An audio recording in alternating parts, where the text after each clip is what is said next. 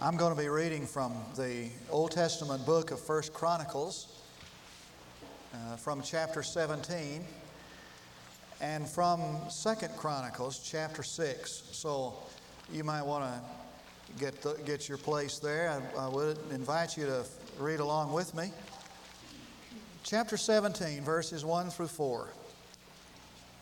And it came about when David dwelt in his house, that David said to Nathan the prophet, "Behold, I am dwelling in a house of cedar, but the ark of the covenant of the Lord is in a tent, is under curtains." Then Nathan said to David, "Do all that is in your heart, for God is with you." And it came about the same night that the word of God came to Nathan, saying, "Go and tell David my servant, thus says the Lord, you shall not build a house for me to dwell in." Now, 2 Chronicles chapter 6, verses 1 through 9. And this is the occasion of the dedication of this temple that David wanted to build. And Solomon, his son, was indeed the one who built it. And they've just finished, they finished the building, and they're having the dedication. Then Solomon said, "The Lord has said that he would dwell in the thick cloud.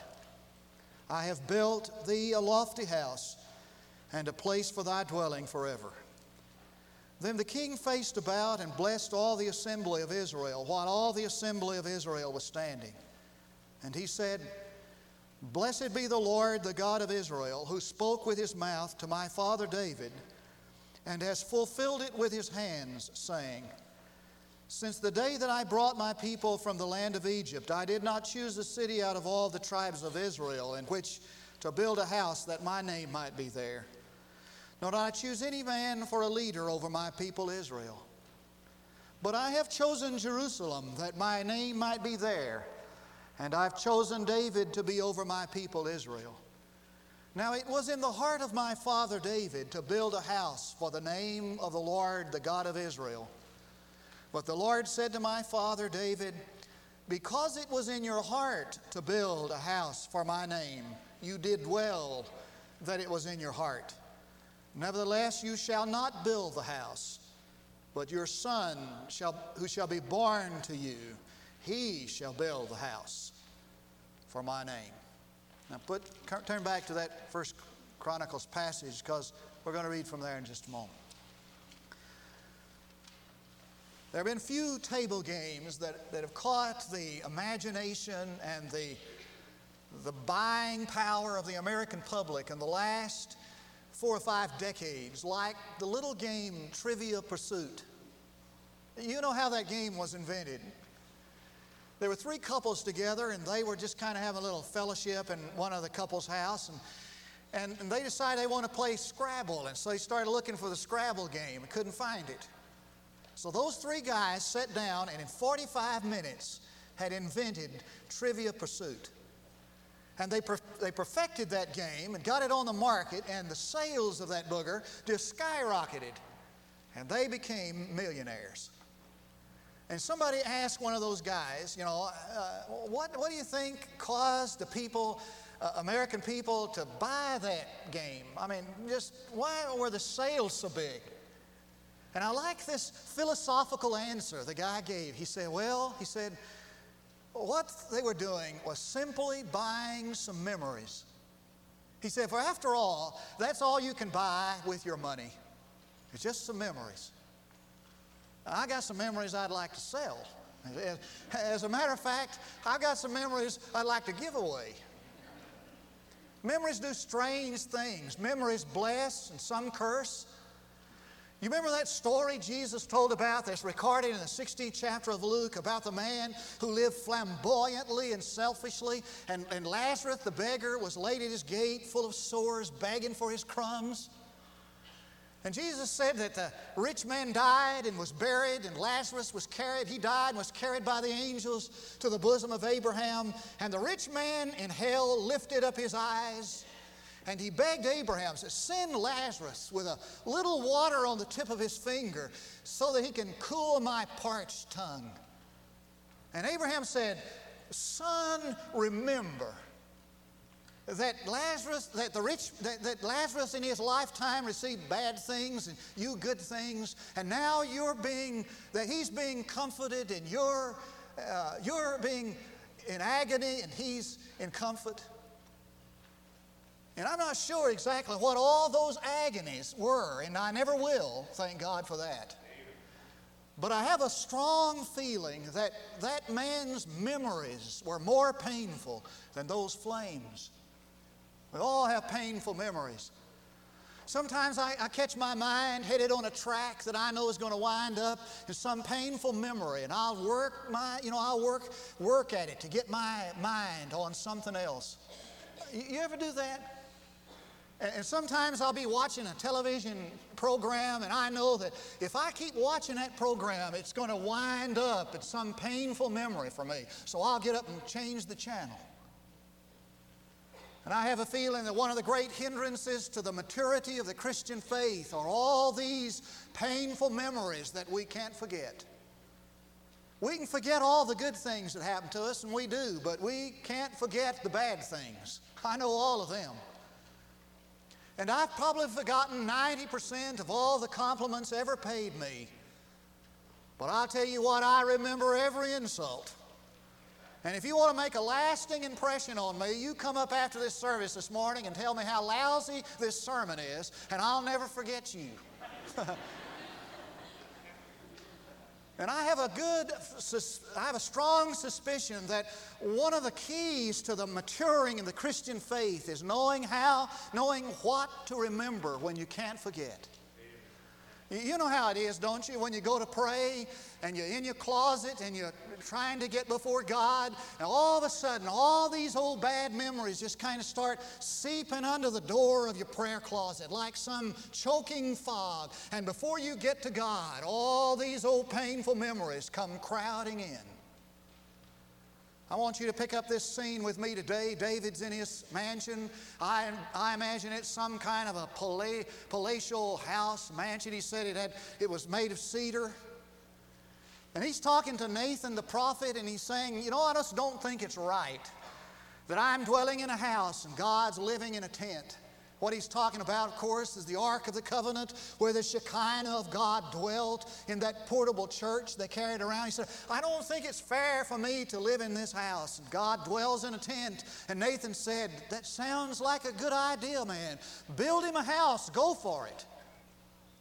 But then that night, God came to Nathan and said, no, that's wrong. You tell David he's not to build me a house. And the tense of the verb suggests that David had this as a daily dream. I'm telling you, all he could think about was building this house for God. When he went to bed at night, he dreamed about it. It's all he thought about in the daytime. He said, one of these days I'm going to build a house for God, a monument to Him. And then God said, no, you can't. And he couldn't forget that. So every time he prayed, that old bad memory came, that failure came. And so what this text is about knowing what to remember when you can't forget. First of all, you need to remember that a good idea is not necessarily a godly idea. Now, what's wrong with this idea to build God a house? Nothing wrong with that. It's a great idea. I mean, it had the right kind of motivation. All David wanted to do was build something to the glory of God, something people would see and glorify God because of it. And David had an idea, I think, that if he built this great temple, it would unify a divided nation. And I tell you, anything that can cause God's people to forget what divides them has to be a good idea. And besides all that, he had prophetic sanction. He'd been praying about this and thinking about this for years. And he just knew it had to be God's idea. God had to be in this, but he's going to bounce it off some spiritual man. Nathan's the most spiritual man in the kingdom. He's the prophet that told David of his sins. And you've done this, haven't you? You just knew something had to be the right thing. It's just a great idea. Has to be of God, but you want to bounce it off some spiritual person, see if he thinks it's a good idea. I've done that all the time. I do it every week. And so he comes to David and comes to Nathan. He says, Nathan, what do you think of this? And Nathan said, hey, that's great. Do it. But that night, God came to Nathan and said, boy, you shot from the hip there, boy. That's the wrong thing. Good idea, but not my idea. You go back and you tell David, that's not for him to do. You know, sometimes it's difficult for us to discern the will of God because it's hard for us to be objective. And I know sometimes we enter into these projects and we just know that this is of God and it's a good idea, it's a great idea. The only problem is it's just not God's idea. I heard Ron Dunn tell about the time he was preaching in Atlanta, and he said at the end of the service, this guy came forward and he said, I'd like to say something to these people. And the guy said, 17 years ago, he said, my wife and I came into a large amount of money, an inheritance. He said it was a tremendous inheritance. And he said, we were fixed for life. But he said, we want to take that money and invest it in some way where we could get some kind of a return that would help us to, use it in God's kingdom and have a good retirement so we could serve the Lord. And he said, we prayed about what we were to do with that money. He said it wasn't long until 3 guys showed up. These guys were Christians, they were from our church. And he said they began to tell us about some investments that they were involved in and encouraged us. He said, it sounded great. He said, it just kind of sounded like what we wanted to do all along. He said, so we gave them all of our money and they lost every penny of it. He said, it wasn't nothing but a bunch of con men. And he said, I told my wife, he said, I'll never pray again. I'll never pray to God again. He said, I told my wife I'd never go back to church again. And he said, this is the first time in 17 years I've been to church. Now, why does something like that happen? I don't really know. There are a lot of things I don't know. God's bigger than my theology, and there are a lot of things that happen I don't understand. But I do know this, that sometimes when we enter into these projects, we just know they're from God. That's such a great idea. It just has to be from God. When it doesn't turn out that way, we blame Him for it. And I know some people today who are bitter because of some unanswered prayer for healing. I think if I were God, I'd heal her today. Doesn't that sound like a good idea to you? And I want to promise you that sometimes when I almost get bitter over that, if I were God, I'd heal her today, you see. Sound like a great idea. It's just not God's idea to do that today. And I think we need to understand that even though, just because it was David's failure doesn't mean it's God's failure. David's not going to build this temple, but that doesn't mean the temple's not going to get built. Just because Moses didn't lead his people into the promised land didn't mean they didn't get there. I mean, he had Joshua waiting in the wings.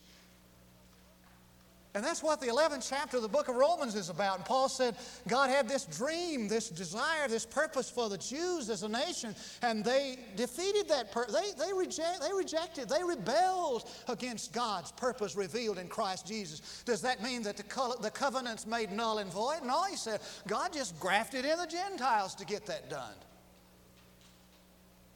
It just may be that it's a good idea, it's just not God's idea. In fact, he told David later, he said, the reason why you can't build my temple is because you got blood on your hands. Now, he wasn't talking about the fact, as some suggest, I don't think.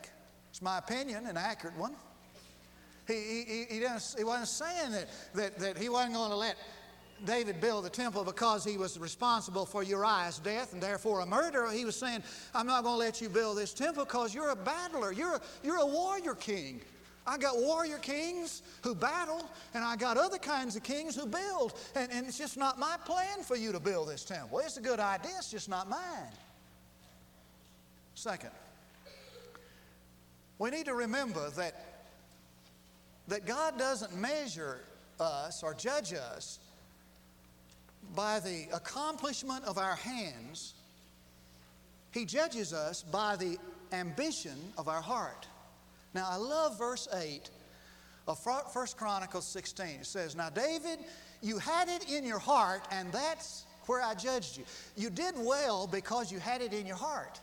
Now, watch this. Jesus is the only Lord I know about in this earth who pays as much for the intention as He does for the action. Now, isn't that amazing? Isn't that true with regard to sin? Jesus said, you say the law says, thou shalt not kill, but I say to you that if you have hatred in your heart, you've committed murder. I mean, he pays the same for in the intention as the action. It's the same way with righteousness. The Lord pays as much for the intention as He does for the action. You better hope He does. Because I have a desire to be more than I am. I promise you, my intention is to be better than I am. You may not think that, but it's true. I mean, my purpose is to be a better person than I am. Somebody said that every man writes 2 books. One book contains his dreams, and the other book contains the actuality, what he actually does. I'm going to tell you, I'm not the preacher I dreamed I would be. I thought I would be. I thought I'd be Billy Graham, just to be honest with you. And I surrendered to be Billy Graham. And Lord knows I'm not. But I want to be. See, I'm not the husband that I really thought I would be. I'm not the father I want to be. I really am not. As a matter of fact, I'm not the person that I wish I were. I'm impatient. This week I had to ask a guy to forgive me for being impatient. I mean, everything has to be perfect for me, so when the speaker don't work, I get, all uptight. I'm sorry for that. I am. I'm not the person I ought to be. And when that happens, we get feeling guilty. I feel so guilty about that I'm not what I really want to be. I'm not even what I know I ought to be.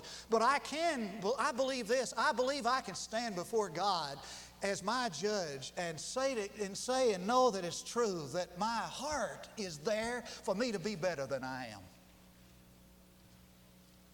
A guy came into my office one day, and he was so emotional he couldn't even talk. He was having trouble with his son. And after he could finally kind of got control of himself, and he said, preacher, he said, I'm such a failure as a father. And I said, I don't want to hear you say that again. You're not perfect, I don't guess, because I've never seen it. I'm not perfect, and I don't guess I've ever seen perfection. I wouldn't know it if I ran into it on the street. But I got a feeling you're not perfect, neither am I. But I want you to know that God doesn't judge you on the accomplishment of your hands. He judges you on the basis of the intent of your heart.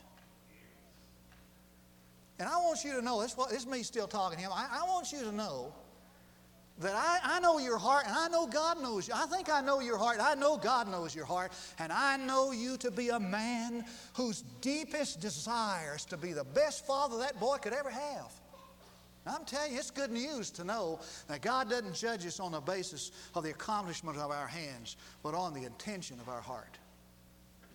You need to remember that. Third, you need to remember that when God says no, He doesn't say no to deprive us of some blessing. He says no to allow us to have a greater one. Now, if there's one thing I wish this congregation could get from what I try to do here as your pastor, it'd be this. One thing. If somebody said to me, what would you say in one sentence you'd like for your people to learn from you more than anything, it would be this, that God is good when it doesn't look like it. I really believe if we could get a handle on that, if we could get a hold of that, or if that could get a hold of us, that God is good even when it doesn't look like it, we'd have a real step on the road to the maturing of our Christian faith. He is good. He withholds no good thing from His people. He's good even though it doesn't look like it. Chuck Swindoll, who was pastor out in California, said that he had this lady in his church, had this brain-damaged child, spastic, couldn't talk, but could sing. I mean, could carry a tune, one up on me, could carry a tune.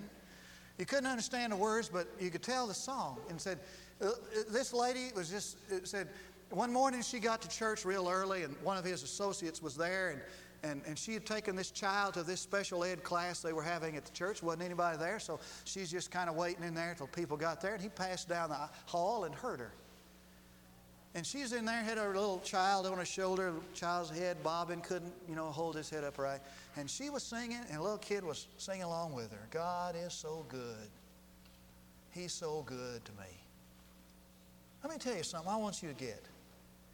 If God takes something out of this hand, it's because He wants to put something in this hand that's better. If God takes something out of this hand, it's because He wants to put something better in this one. Now, I want you to look back to this 1 Chronicles 17 passage. Now, God knows that when we don't get the yes answer to prayer, we're going to whine and complain about it, doesn't He? That's kind of, here's the paraphrase, kind of in the margins.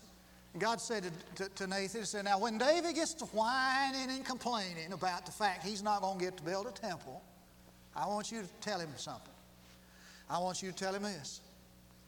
Now therefore thus you shall say to my servant David, when he gets to whimpering around about the fact he's not going to get his dream fulfilled, thus says the Lord of hosts, I took you from the pasture, from following the sheep, that you should be leader over my people Israel. When he gets to whining and complaining, like we do, you just remind David where he was when I found him. He's out in the sheep pasture. You just remind David, you just ask him, where were you when God found you? Out there in the sheep, dodging all those things that are out there in sheep pasture. And you just remind him where he was. And he said, and I have been with you wherever you've gone, have cut off all your enemies from before you, and I'll make you a name like the name of all the great ones who are in the earth. You just remind David that where he was when I found him, and just let him, remind him that everything he has, I've given him. And ask him this question, where would you be if it weren't for God? God ever have to ask you that? You get to whining and complaining, God comes to you and says, where were you, boy, when I found you?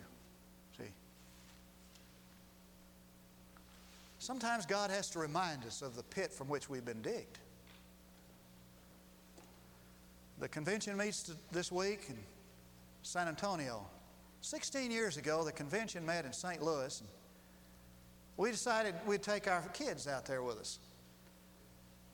The worst mistake. And Todd was about this tall, and Cindy was about this tall, and they had this terrible sibling rivalry.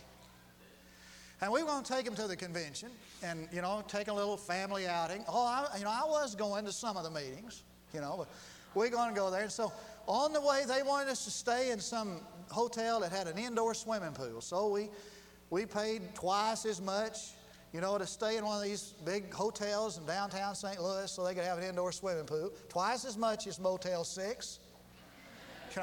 And they had the light on for us. I saw it, when we went by on our way down, we got us one of these big fancy hotels. And we just tried to entertain them, and we took them into the great Arch of the West, in St. Louis. You get up in the top of that. And the St. Louis Cardinals were having a ball game. Yeah, it was during one of the meetings, but we went out to the ball game. We just took them around, and we saw in this brochure we had of St. Louis that they had one of these fishing places where you could go, and they had these places to fish, and you could fish and pay by the inch. So Todd never been fishing. So we took them, we went around the world looking for that place. Finally found it. Just as we got our hook wet, it came up a thunderstorm, and they closed the place down. We had to leave. I told them, I said, we'll come back before we leave. You tell them anything, to get them quiet. I said, we'll come back before we leave St. Louis, and we'll go fishing there, just to get them quiet. And I'm telling you, it was a nightmare. They even argued about, whose time it was to push the elevator button, and we'd get into these meetings, and we'd be there about 10 minutes, and they'd start whining about, tired, and they wanted to leave. So about a day before the convention was over, I said, Margaret, we're getting out of here. We're going home. I can't stand this any longer. I'm up to here. So we were about 10 miles out of St. Louis, and I heard this whimper in the back seat. And I said, what's wrong? What's the matter? Old Todd said, I didn't get to go fishing. And I said, "What did you say?" He said, "I ain't get to go fishing." And I said, "Looky here." I said, "I paid $500 for you to stay in a hotel that had an indoor swimming pool. I've been up in the arches of the West, sweltering heat and humidity, and I've taken you to a ball game, and I've listened to you whimper and whine, and you want to go fishing." And I said, besides all that, I haven't heard one thank you from you. That was what's bothering me the most. You hadn't even said thank you, not one time. I said, "All this I've done," and you haven't even expressed one word of appreciation. Boy, it has hit the ceiling. Well, I was talking to my mother about that. You know, you run to Mama, and you tell Mama. I said, and my mother said, she said, "Gerald, I'm sure glad you took Todd and Cindy to the convention. It'll be something they'll never forget." And I said, "They may forget it, but I guarantee you I'll never forget it. That's indelibly impressed." And I told her what happened. This is what she said. "Remember Gerald, he's just a kid." And there have been times, you know, when I just whimper, you know, to the Lord, "I ain't get to go fishing." Just like a kid. Yeah, you do it. You do it. And God just has to remind me again and again, "Look, boy, where would you be without me? Where were you when I found you in the first place?" And not one word of thank you. And He wants us to have the blessing of reassurance. Here's old David. He's saying, "What can I build as a lasting memorial to God? I know what I'll do. I'll build a temple." That won't last. As a matter of fact, there have been 3 temples built. None of them lasted. You go to Jerusalem right now. Some of you have been there. All just a couple of big old stones out there. Temple's gone. You know what's there? A Muslim mosque. And he said, "I'll just build me a temple and that'll last from now on." No, God. And the marvelous thing, you read this passage. I don't have time to read it on down. Verses 9 through 12. He said, "I'll tell you what, David, I'm going to take this out of your hand, but I'm going to put something in this hand that's better. I'm going to let you leave something behind that really will last."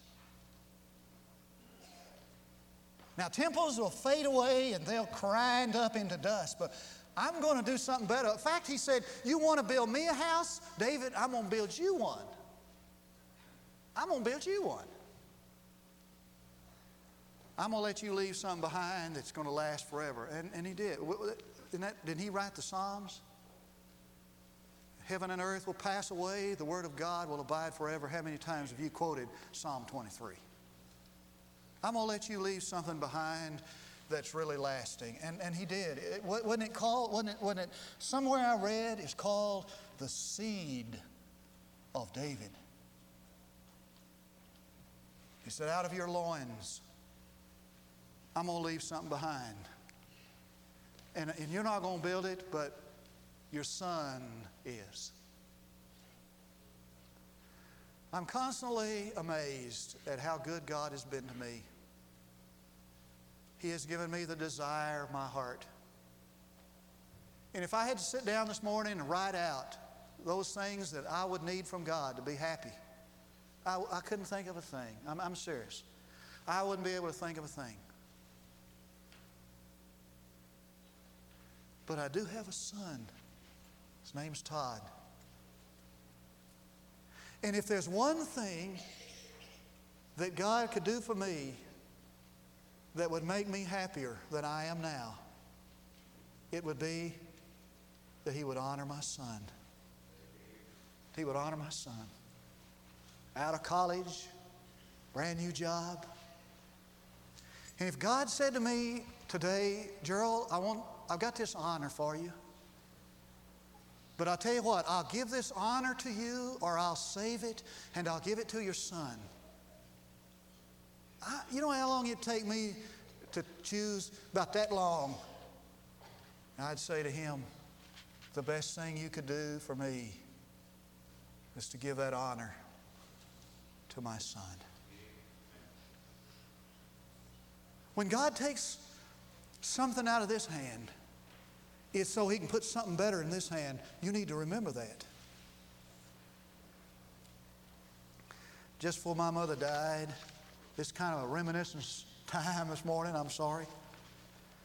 About a year before her death, she lost most of her mind. Could recollect very little. Sometimes knew me, sometimes thought I was my brother. Boy, I got some real insight into what she thought of me, listening to her tell my brother about me.